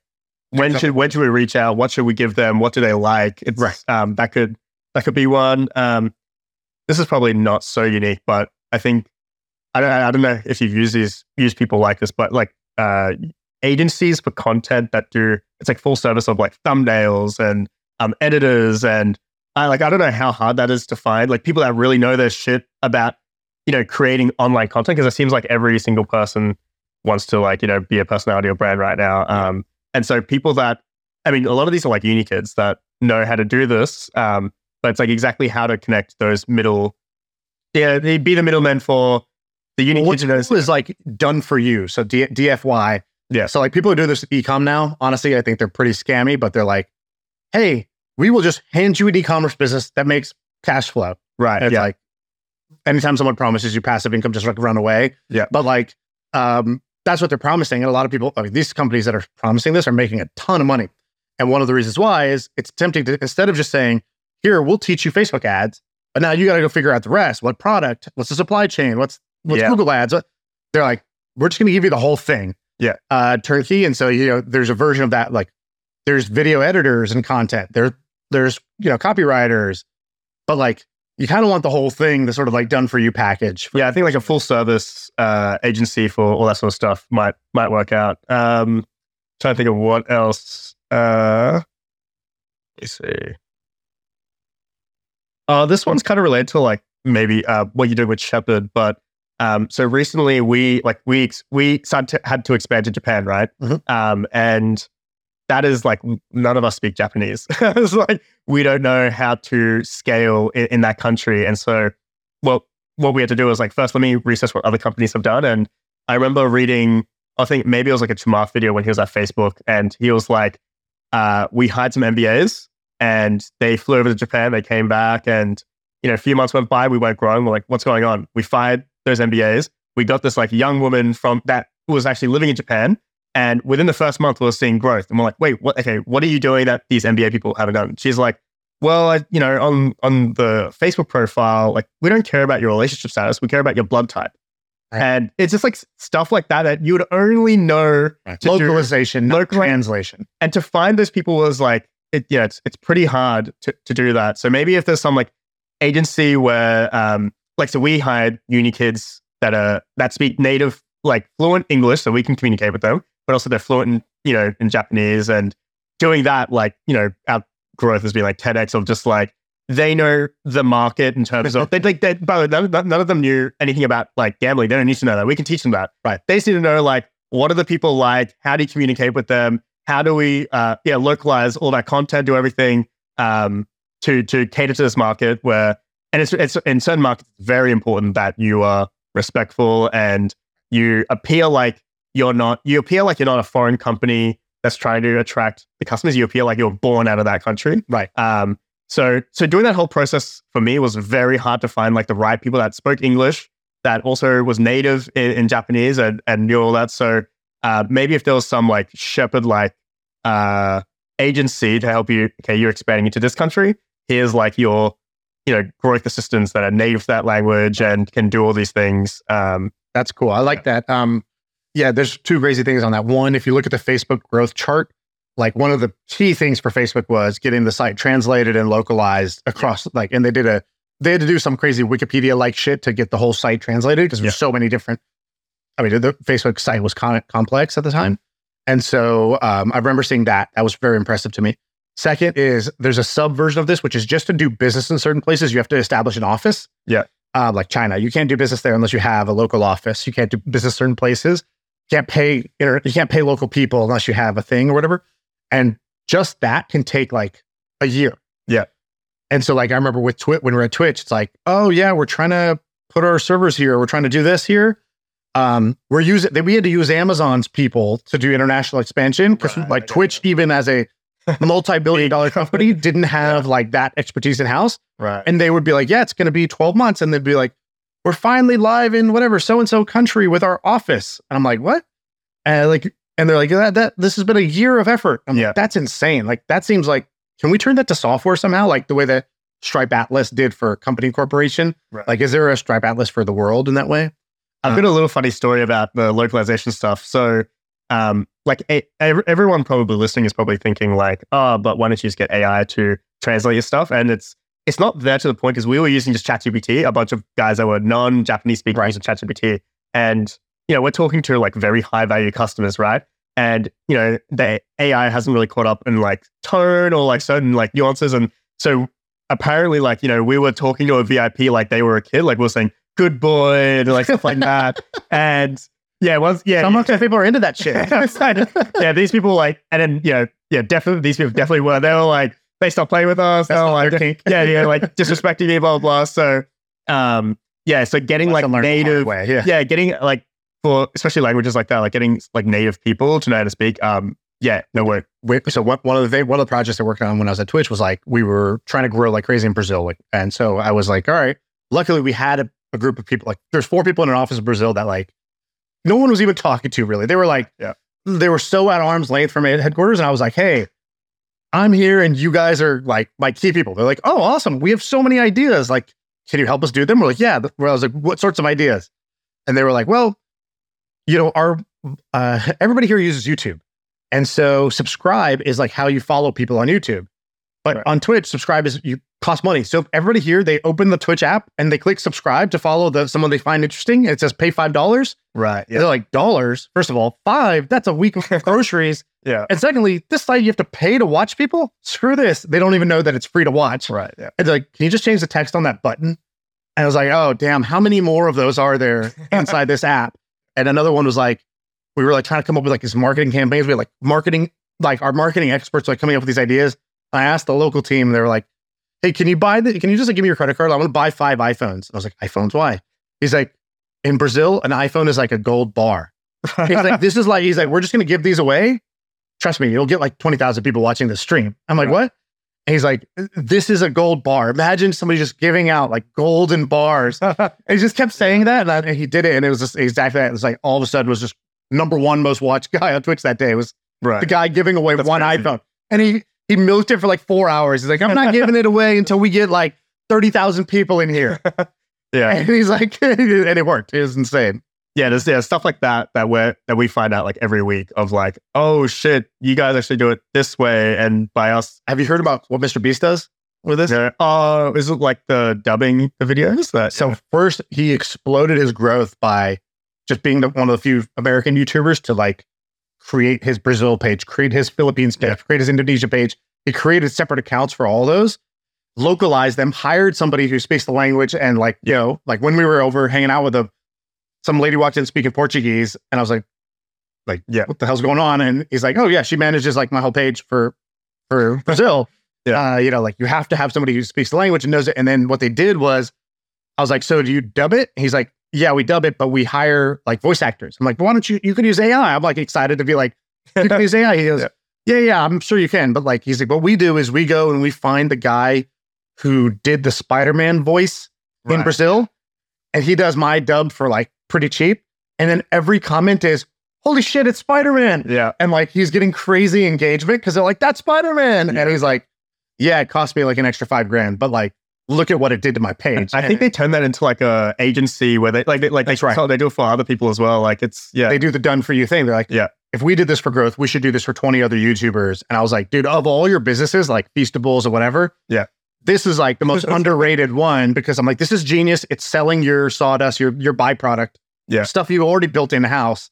You're just making it available for others. Like that's a no, and you're Mr. Beast. If you just said, hey, every YouTuber, like you can use what I use, they'll all sign up, right? So it's like instant customer acquisition, paying, and they take like, they're like, dude, you don't even have a page in the Philippines. We're going to create it. We're going to run it for you. We get half or whatever. We get 30 to 50%. Right. So it's like, they don't just take like a monthly fee. They own like, you know, the majority, like, you know, like a huge chunk of that channel. I'm like, that's a really good model. Yeah. I wonder if anyone's done like a roll up of YouTube channels and brands or whatever. Like that seems like every niche ends up being like, you get rolled up. Get rolled up and do that. So I don't know if heard of Spotter. No, I haven't noticed. So they're kind of doing it. What they're doing is they go to the creators and they say, we'll buy your back catalog. Right. So they say, we'll give you $2 million today. You can invest that in your videos now to make better videos. And they're like, we can just see with AdSense, we'll make our money back in 2 years. And then after that, like forever, we profit off your back catalog. That's like the equivalent of like Taylor Swift selling masters or whatever. Exactly. So this company is like, I don't know, raised a lot of money. I don't know. The key is underwriting. It's like, I don't know if they correctly underwrite these deals or not. Yeah. But like Mr. Beast sold a bunch of his back catalog, a bunch of other people have. So I think they've like either raised at $1 billion valuation or close to doing that for YouTube. I have a friend that I work with who manages Speed's Speed the kid.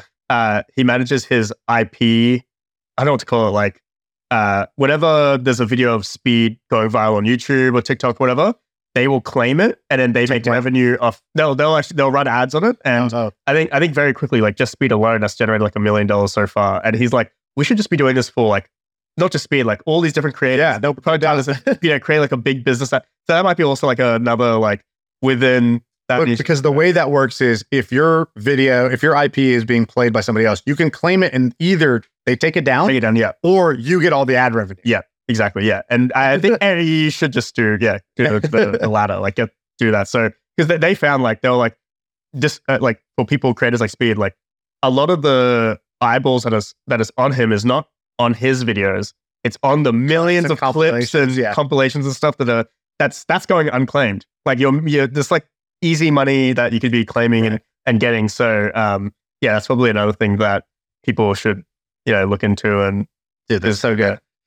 This is great. These are these are fun ideas. I'm glad we did this, man. This is awesome. And Sean, where should they follow you or go? What can they do? You can follow me just like Twitter. Ishan Haq, but the last two letters of my name's cut off, so it's HAQ. So you're SHAAN. Yeah, I'm ISHAN HAQ. That's my Twitter. Nobody knows what H is in America. H. H.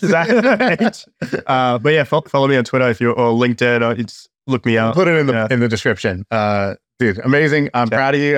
This has been so amazing to. I've gotten the validation. yeah. I'll say it. I am super impressed, and I'm so glad you kind of you've taken the ball, you just run with it, and you're taking just such interesting shots on goal. Yeah, and like whether any of these work or not right now is pretty secondary. Like, by the time you're 30, your scoreboard is going to be filled up. You're going to have made all the successes whether it was this or that, I don't know which one. Yeah. By the time you're 30, you're going to have it all done in terms of like, the achievement side, but you're also just going to have had so much fun. Right. And like, these lessons you're learning about like hiring these kids in Japan because of this. Yeah. Those are the real lessons of business. And so I'm so glad you're getting them, man. This is so cool to see. Thanks. I appreciate it. I've got one last question for you. Okay. I remember you said, so I forgot, like your one life goal was like, I think it was like, you want to educate, was it 1% of the world or whatever? What I had said at the time was I want to be like, for 1% of the world, I want to be their favorite teacher. Yeah. Which was at the time, I think like 60 million people or something like that. I was like, if 60 million people thought like, because like for me, I'm like, oh, like I learned so much from Tony Robbins or Tim Ferriss or Naval or these people. Like, I'd love to just be that for people. I think that's like, I know what they kind of have done for me. That'd be so cool if I was that for other people. I think that would be like the highest calling for me. Yeah. Yeah. And do you think, so is that still the case? And then B, like, do you still want to do that? And then B, like, what do you think will be like the avenue that where you achieve that? Like, is it because you're already in the ears of, all these people, whatever the stats are now. Yeah. Very different to what the stats are already started. Yeah. But, do you think you'll be podcasting? It's not actually that goal. That goal, I think, was arbitrary. Like, who cares if it's 60 million? Who cares if it's 1%? It was ambitious. Like, it's a cool headline. Yeah. It sounded good, but I'm like, I only need to say this to myself. Like, I need to believe it for myself what this actually means. And that's not something I like needed to die to do. Like I didn't like feel like it was do or die to be able to pull that off. It was something that like sounded better than what I really meant. It was also kind of virtue signally, like, I don't even know if like teacher is the right word, but I guess the thing that I think about now is almost like the I stripped the ambition out of that and just made it really simple, but more true for me, which was I want to be somebody that if I was 21, I would look up to this person. Like I'd be like, that is what I want to be. That guy's awesome. And that's a combination of things. So for example, part of it is making content, being out there. Otherwise, I wouldn't have even known that this guy existed. Part of it is do cool shit. So that like stuff that like I respect or I think is cool in some way. Some of it is like build a cool business. Some of it's like, this Outcast conference. Like that's cool. I'm like, I like his reasoning behind that. I like that he went and did it. Or like, just giving somebody, a bunch of money because you believe in them. And like my version of philanthropy. It's not like donating to the cause and going and sitting on the board of some nonprofit, but like, if you see somebody who's got a dream, like fund it and like make that happen. So I want to do cool shit that like I would respect. And the last part is the way you come across. Like I know that my favorite people were charismatic storytellers. They were funny. They were likable. Yeah. They didn't feel like they were bullshitting you. They had moments where they were honest and like they could have just not shared that, or they could have said a sanitized version, but they chose to just be real. Right. So I'm like, those became my like scoreboard is like, would I at age 18 to 24, like, would I have thought this guy's the man? And like, I know even at that time, I was like, if I saw someone that was awesome, like Elon Musk, oh, he's amazing. I remember watching some documentary about him on the plane before he even started like Tesla, I think. It was like a long time ago. And I remember thinking, this guy's awesome. But he had like had 4 marriages at that point. I was like, that's not winning to me. Yeah. I like that he's an outlier in this one domain, but like, I didn't want to replicate these other three. So like, you know, to me, I'm like, the thing I would have respected is somebody who's like, just like, they're a really great dad. Like, for example, one of the things I want to do instead of doing another business or write a check is like, I want to go coach like a high school basketball team, like Mighty Ducks style for a year or 2 years or something like that. Yeah. And I remember if young me had heard that some rich guy was doing that. Yeah. I would have been like, I don't care if he's not the richest or most successful. That guy's awesome in my books. Cool. And so I just kind of want to be the person, like, you know, what's that quote? Like, be who you needed when you were younger. Yeah. Not needed, but like, be who you would have admired when you were younger. Right. And that's the goal. Yeah. Not the like exact goal I had before, which I don't know if it's better or worse, but like, it's more true for me. So I remember, I think you'll say on some pod, you're like, I think you went to LA or something, you met a bunch of like rich people. And at this point now, I've met a bunch of billionaires and other cool people. And for the most part, like a lot of rich people are like miserable and like we mentioned before about the kids that stay in their room and build these businesses, they lack other components of life. And I see that reflected throughout all these people that are, they've made a bunch of money or they've done this one cool thing, but they've neglected every other part of their life. And it's like, okay, I wouldn't, you know, trade. I wouldn't want to be in those shoes. It's similar to what I forgot who it was, but some guy talked to the Instacart CEO and he was like, how old are you? And he was like, I'm 33. And he's like, and this guy's worth billions of dollars. He's like, I'll do anything to be 33 again. And like, he would trade all his money. So it's like, I see that a lot more now. And, you know, I'm hopefully maturing a lot more because before I was like, I just want to get all this and get the money and stuff like that. But yeah, I think that's something cool. And one of probably the most important thing, not important, but like effective things that I learned working under you was, I remember maybe you're talking to Sully or Sully taught you this, was like aggression, like just being like aggressive in like getting things done and what you want. Like, I think most people don't do that. Like they don't follow up or, you know, they don't be annoying. Like they don't try to be annoying. When I started applying that, I was like, okay, things are moving way, way, way faster. I remember probably like, because I used to you were like my dear diary. It's like I'd come home and I'd be like, I don't even know what time it was your time. You know, I'd be like 3 a.m. Maybe at 3 a.m. And I'd be like, hey, I'm ready to work. And like, I'd be like, I met this guy or I noticed this thing. And I would like kind of like use you as my sounding board to like play some of these lessons back. Yeah. So it's cool to hear what like stuck. But yeah, that idea of like intensity is the strategy, meaning like, this guy's not smarter than me. He's not more knowledgeable than me about this. He's not like, there's no special aura around this person. What is it that's made this person so successful? And what's the difference between me and them? And I just noticed, I was like, oh, he doesn't have these like imaginary walls where it's like, you stop here. Right. It's just like, no, like, okay, we want to do this. Like, I remember one time we wanted to do a deal. The guy we wanted to invest in this company and he was like, the guy was kind of on the fence. And he was like, what if we just wire him the money? And I was like, $2 million? And he's like, yeah, like, well, let's wire him the money. He's an honest guy. Like, we met the guy. He's like, not like a crook. Yeah. He's like, let's just wire him the money. And then like, I feel like that'll tip the scale. Once the money's in his bank account, he's not going to like want to like wire it back. And I was like, this guy's insane. And like, we had another moment like that where we were working on one of the founders was like, oh, I really need to raise this round. And they're telling us this urgency. I really got to do this. We're running out of money. The pitches are not going well. The first few pitches didn't go well. Can you guys help? We're like, yeah, we can help. When can you help? Right now. Sounded like an emergency. They're like, oh, we got a thing. And we're like, you got a thing? You just said this is like so important. Okay, whenever you can. They get on the call with us. We go through the deck. Before we said, send the deck in advance. There's like 40 minutes before the call. What do most people do? 40 minutes before the call, we'll talk about it in 40 minutes. Yeah. No. Sully was like, by the time the call happened, he'd already emailed back, like, slides 9 through 13 suck, eliminate them. Slide 4 is backwards. Put it in slide 1. Slide 1 needs to say this. He'd already given him the full first round of feedback. Yeah. They were like, what the hell? So they were like looking at it and we're like, cool, let's just make these changes right now. And they're like, no, we want to be respectful of your time. He's like, the thing that's respectful of my time is like showing that you're like full force going for this, not that you're not going to use my time. I'm here to help, but like, let's do the thing. Yeah. You want to make this awesome? Let's make it awesome. So they started working on it. And they were like, okay, we know what we need to do next because we need to go pull some data, do whatever. And so we'll check back in with you whenever. And he's like, it was like noon. And he was like, cool, like, let's check in at 6 p.m. today. And they're like 2 calls in a day. And even I was like 2 calls in a day. I've never done that with somebody. Yeah. Have you ever scheduled 2 calls in one day with somebody? Like it never happens. It's not that it's so crazy. It's not like running into a burning building, but it's kind of the business equivalent of running into, it's like, whoa, that's unusual. That's like a highly intense way to do this. Yeah. And you could tell they were kind of shook by it. And then they did it. And at 6 p.m., it was like still not like exactly where we needed it to be, or we realized something. And we're like, cool, 9 a.m. tomorrow, let's do it again.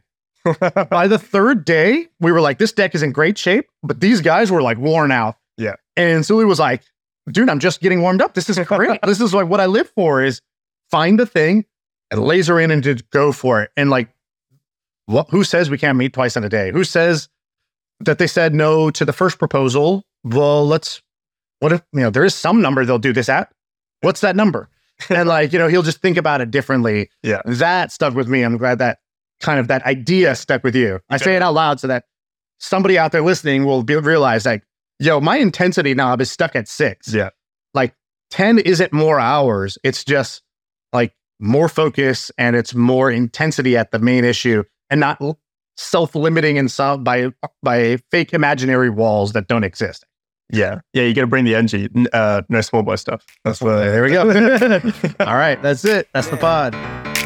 I feel like I can rule the world. I know I can be what I want to. I put my all in it like no days off. On the road, let's travel, never looking back.